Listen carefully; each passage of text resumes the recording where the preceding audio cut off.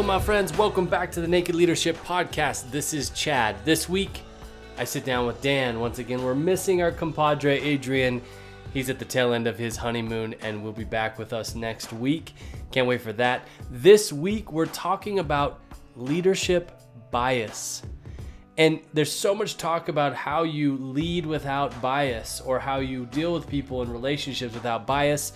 And we say, bull honky. It's not even really a word, but you get what I mean. That we have bias in everything. We are assessment. There isn't any neutrality. And understanding that can help us relate and see where we're biased more than denying the fact that we are. So this has been a fascinating conversation with Dan, and I can't wait to dive in. Let's go.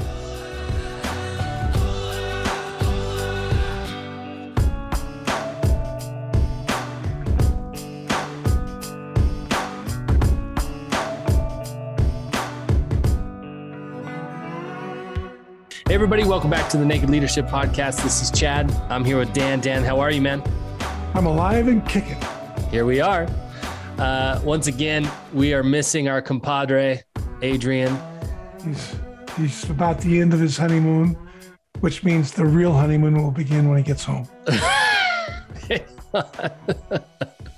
Doing well. Now we'll see what we're made of. No, I'm just kidding. So happy he's out, but missing him in these conversations. Hopefully he's with us next time. So we're gonna dive into this conversation. This is one, Dan, I told you before we started recording, this is one I've been excited about recording for a while, especially because I think it was maybe 2 revenants ago, or maybe it was just this last one. This is how you opened it with assessment. Yeah. And I was enthralled. It was the first time I had heard you kind of explore the idea of assessment and how it shows up. And so we're going to talk about assessment versus neutrality, and or maybe not versus, just assessment and neutrality. And neutrality, yeah. Yeah, that's great. So you offhandedly mentioned, well, there's 2 types of assessment, right? And then we didn't get into it. So that's where I want to start. What are we talking? What is assessment? Let's go there. And then what are the 2 types? All right. So let's do a little background first. What is, I just want to, I don't want to miss your questions. They're so good. What is assessment and what are the 2 types? Okay. Right on. Let's start with this. So assessment and neutrality, right? And what does it mean? Well, assessment is an evaluation, right? That's basically what it is. It's some evaluation, some judgment.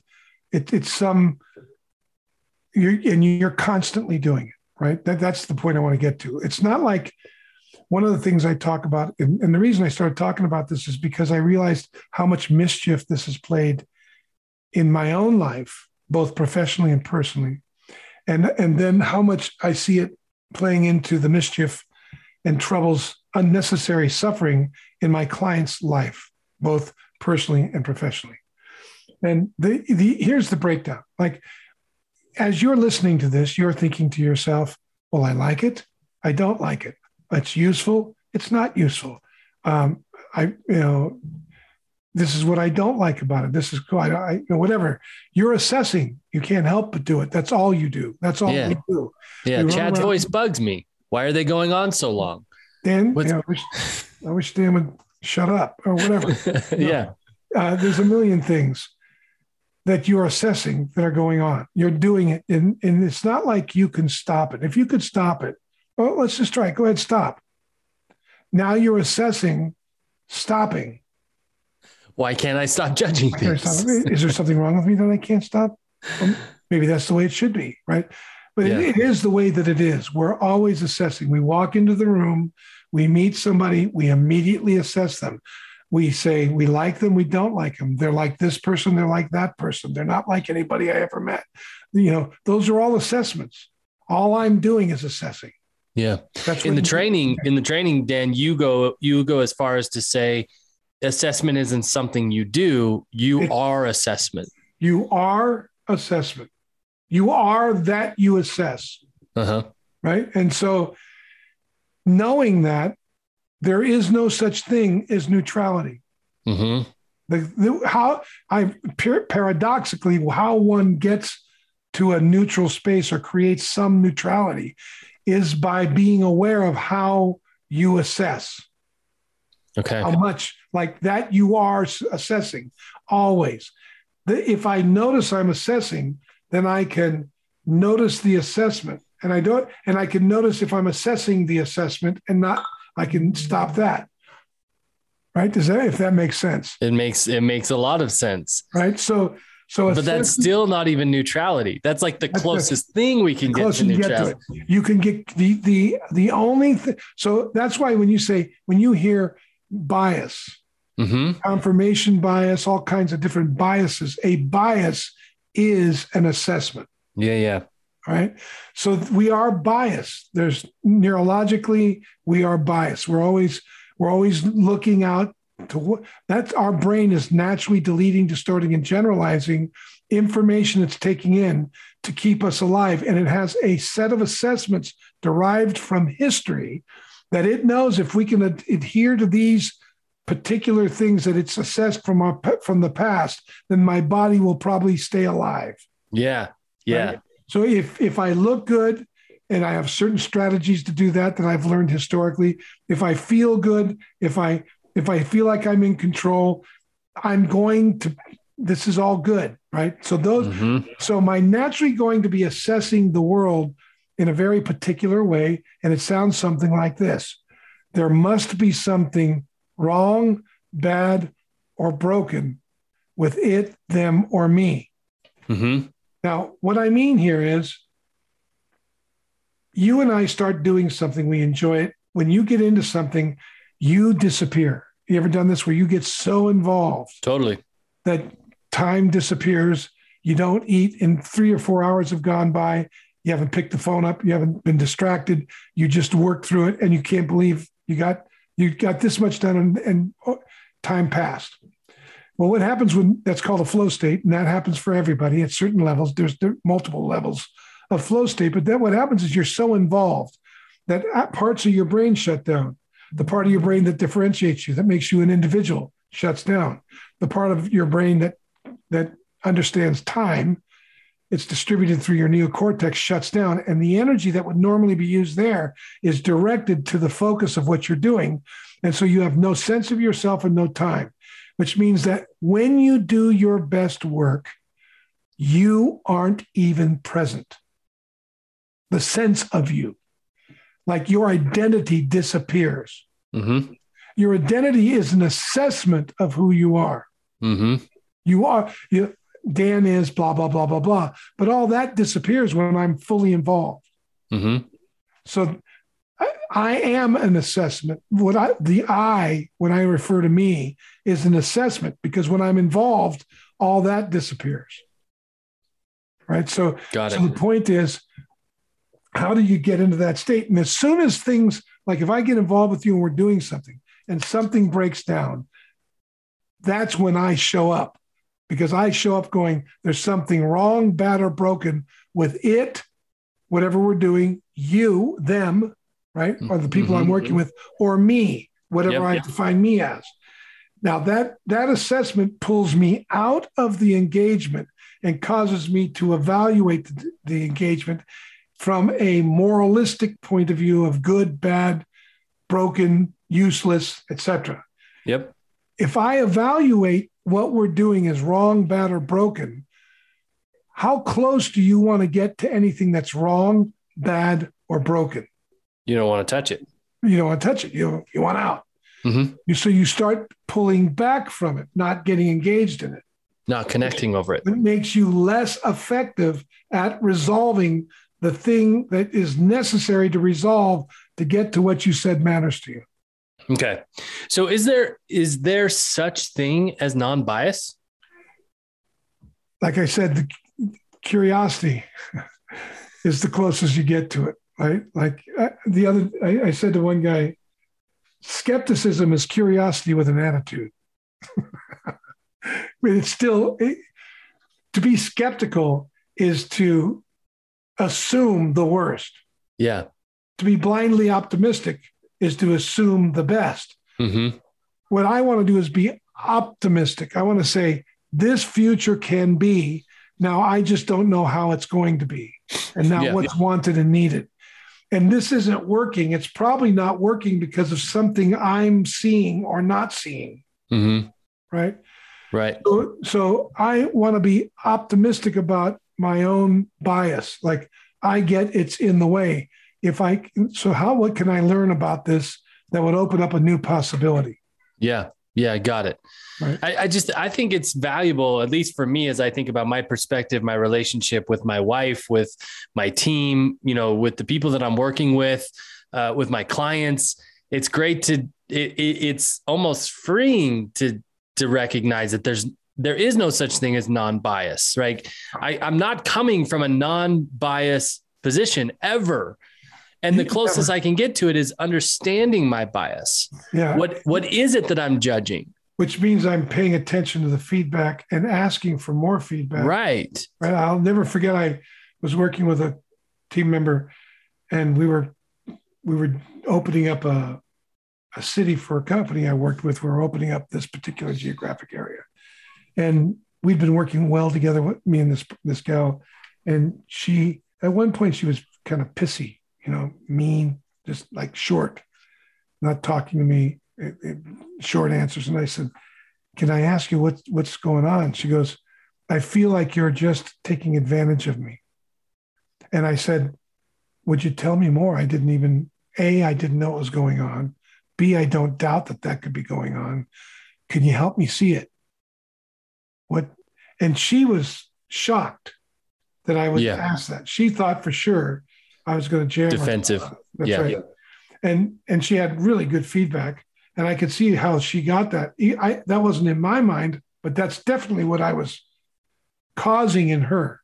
So I slowed down and I started I said, what do you need to know from me? And then she started asking me about my motives in certain situations and conversations. And at one point she thought I was trying to edge her out, and I was just being insensitive to her. Right? Mm-hmm. I was bullying ahead, which I had a tendency to do. And I wasn't thinking about her. I wasn't communicating to her. And I said, so in that way, I was taking advantage of you. And I do see that. May not be in the way you thought, but it is true. I was. And I just see that now. Thank you. And I said, what do you want from me? What would be beneficial for me when I get into these situations? And she said, just check in with me. I want to, when we start going fast, I want to know, like, you're with me. Yeah. And I want to know that if I don't, you've made a couple of decisions that you didn't tell me about, and I had other ideas, and she told me the ideas, they were better. Mm-hmm. And I said, oh, shoot. Yeah. So please interrupt me. I'm asking you to interrupt me because I may not remember to even ask, but I'll put that down as one thing I can do. Would you interrupt me if you see I'm not doing it? Please. Yep. And that just tightened our relationship up. And we worked for years after that. And we had multiple conversations like that. But it was a lot easier once we broke the ice like that. Yeah, that's beautiful. Dan, what starts to happen? Because this is a Naked Leadership podcast. We're talking about leadership. My point is when I got, just to complete that, because I didn't complete the question, by questioning, like by considering her feedback and getting curious about how I was with her, that's about as neutral as I think you can get. Yes. Yeah. And my next question, I think, bridges into that. And you've definitely poked at the answer to this, I think, already, but I want to be just clear and explicit about it. Is so I think I was saying this is, we're talking very both philosophically, but also very tangibly about leadership and organizations and working with people and causing results through other people, which is, how you've defined leadership in the past. And my question is, what are the prices we pay when we make our assessments truth with a capital T, right? Like, this is the way he is. This is the way she is. This is the way it is. Yeah, that's a great question. I had a guy, so I'm going to answer this as a story and I'll come back and answer it directly, right? Yeah. So the answer is the difference between confidence and certainty, right? So I had a guy come to me and say, well, I really have a hard time working with you. I said, tell me, what is it? He says, you're too certain about everything. Mm. And I said, well, that's interesting. Tell me how that works. He says, well, it seems like whenever you get on something, you're just all in and like you think it's going to work. I said, no, that's true. That's called confidence. Mm-hmm. Now, I'm not certain it's going to work. I just have confidence that we're going to find a way to make it work. I do. I'm optimistic that way. That's true. Tell me anything else. He said, well, I said, what do I seem too certain now? He said, no, well, I guess, yeah, you think everything's going to work out. I said, I didn't say that. Mm-hmm. I said, I'm confident that if I get involved, it's going to work out. I'm going to find a way to make it work out. Right.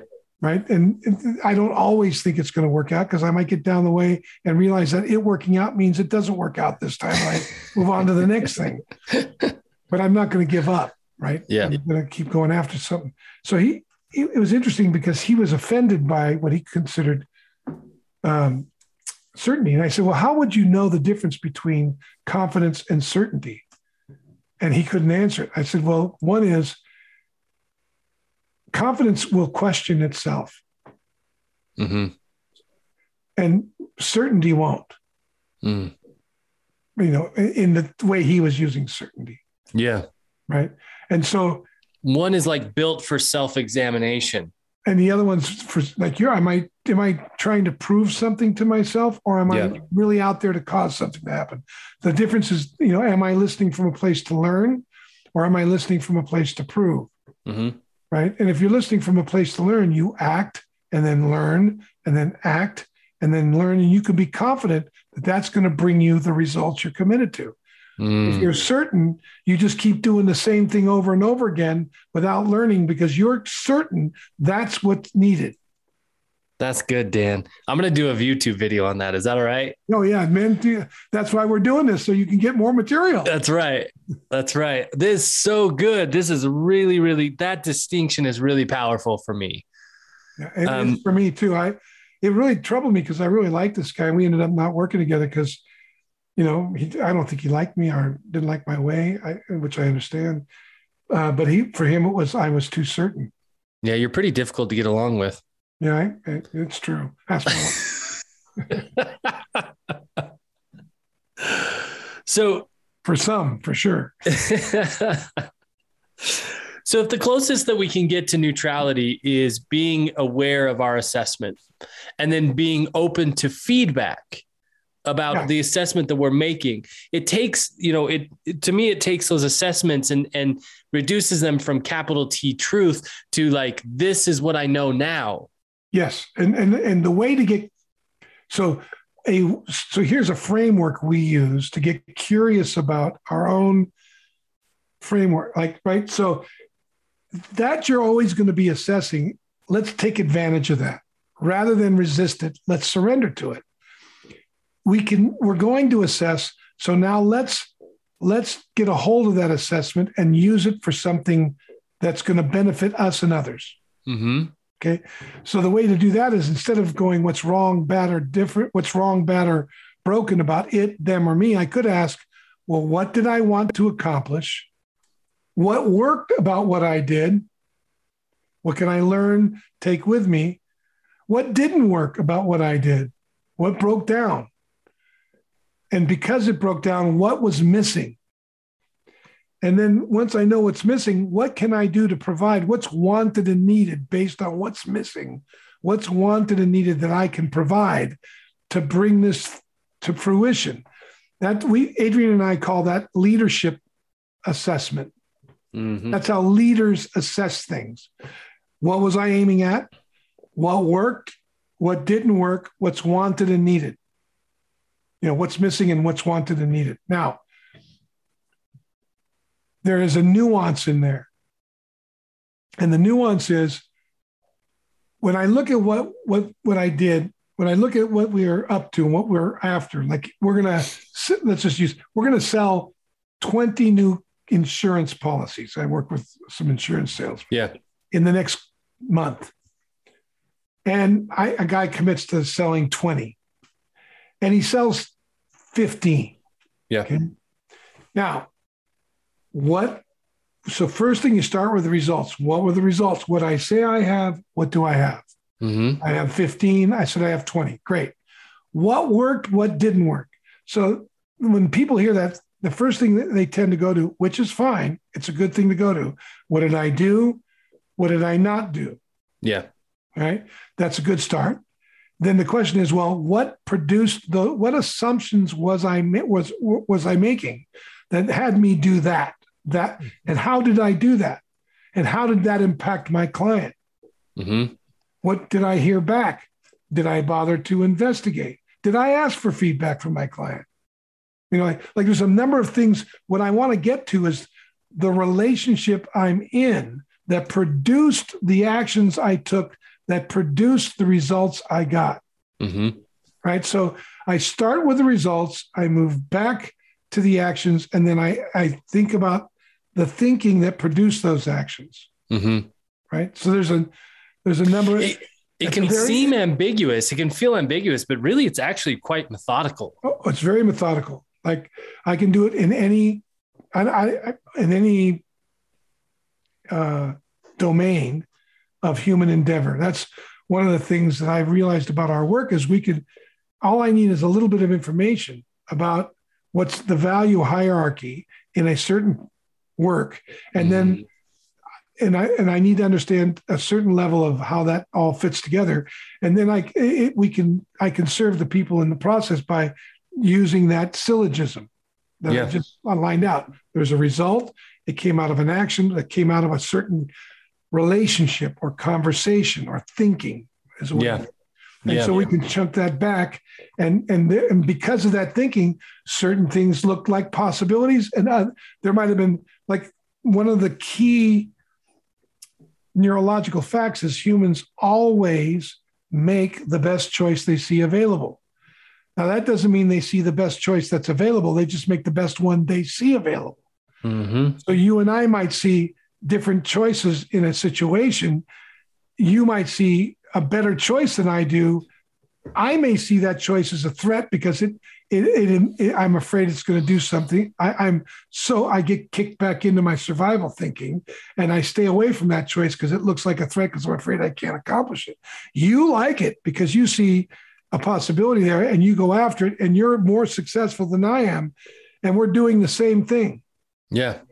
Because you see, you're willing to ask questions of yourself about, like you're willing to look into what I see as a threat, as a possibility, and that enables you. So a lot of times when I work with clients, I want to know what they think is threatening, because that might be the possibility they're not seeing that's better than the one they are seeing and they're going to act on.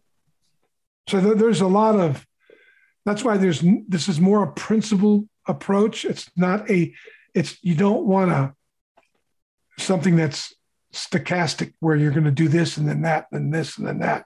You want it to be more dynamic. You use these principles to look in, and you can trace it. So you can follow it. Yeah, the beauty of it being a principle too, and you already pointed this out, is that you can apply this to any realm of relationship. So this is something I use on a regular basis with my wife, weekly. I use it with my kids. Well, if you think about it as a leader, if you're training people this way in your team and they go home and it works at home, they get excited about coming back to work. If they can engage this kind of learning, this kind of practice, and it works for them at work, and then it works for them at home, and then it works with them at the kids' soccer game, and it works at the city council meeting, and it works at the school, where you go in and do your review with your kid about their grades, et cetera. You have a new way of talking with your kids. You start to entrain yourself to assess in a new way. This leadership assessment really works. And there are obviously nuances in it, but it's an art and a science. Yeah. It's really great. As we start to wrap this conversation up, any final thoughts as people think about, as you think about the position of our listeners and where they're at in their businesses, or even your clients that you have currently coming, and where assessment gets in the way of what they say they want, or is causing more of what they say they don't want? Well, I think, and so that's just gravity. which you just sure. Yeah. Yeah, I get it. So what questions do you start to ask them? So we could leave this conversation with some questions that people could start asking themselves about, Right. observing and being aware of because we're saying the closest thing to neutral or non-biased we can get is understanding our own. So what questions would you start to ask them? What would you point out? I'd say, wow, I never saw it that way. Tell me more. I just didn't see. Like, I would get authentic. So once if I can catch myself and get curious about my own reactions, then I'm more equipped to lead them in the same process. Like, wow, I can see I impacted you. Tell me, I don't know exactly what it was, or I want to hear how the impact was with you, and what did I do exactly, and what did you think about that? Like, I want to understand what I did, what they made up about it, how much of that is true I can take from, how much requires, more inquiry, and are they prepared? Are they open to what I have to say? Like, I'm going to be in a question. I'm going to be understanding them first, because I know if they see that I connect with them, that I hear them, there'll be room for me to speak into it. Right. And that'll maintain the relationship. And that takes some talent. I mean, it takes talent. It takes practice. It takes practice. Yeah. If you don't practice, you lose it. Yeah. I do. I've reverted back to some very destructive habits at times. Well, that's what as you were saying that, I know I was wrapping up the conversation. I just want to share one more experience, because there might be somebody who relates to this. A large portion of my life experience has been using assessment to not take risk. Yeah. And what I mean by that is with other people. So I developed I don't know if you want to call it defense mechanism or whatever, but I developed a mechanism where I got really good at assessing people to the point where I didn't need to connect with them because I already knew them.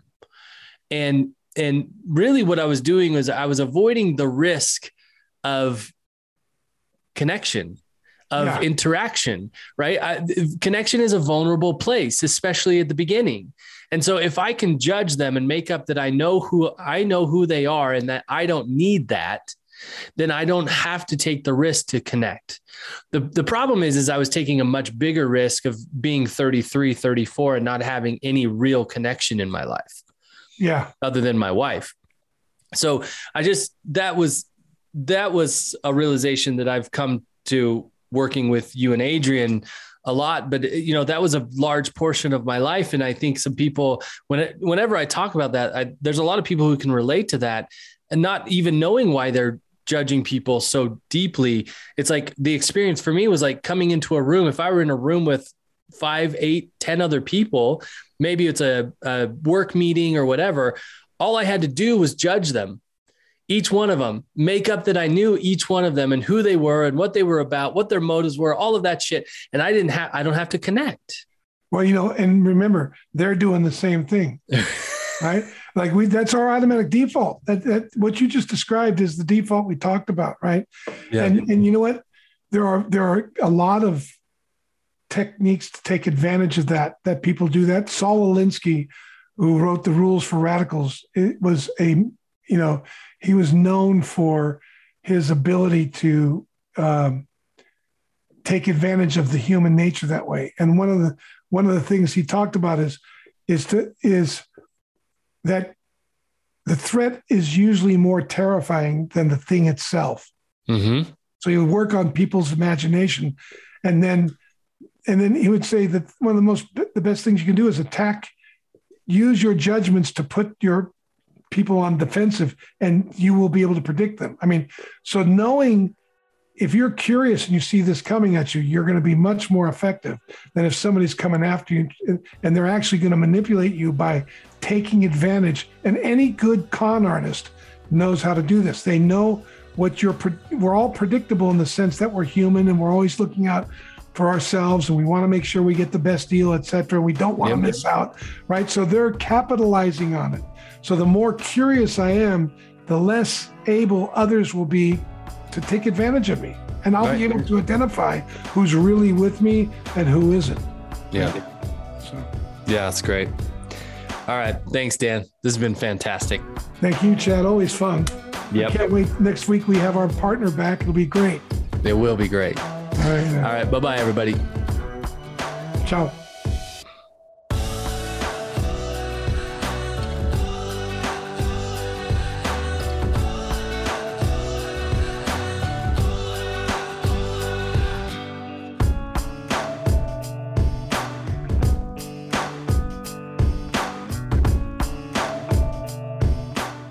Well, my friends, thank you so much for listening to yet another conversation on the Naked Leadership Podcast. Your listenership and commitment to the podcast means the world to us. If this podcast or these conversations has helped or inspired you in any way, would you mind going to Apple Podcasts and leaving a 5-star rating and a glowing review? This helps us grow the movement and reach more leaders and teams. Finally, the greatest compliment that you can give us is sharing the podcast with your teams and the other leaders in your life. Until next week, bye-bye, everybody.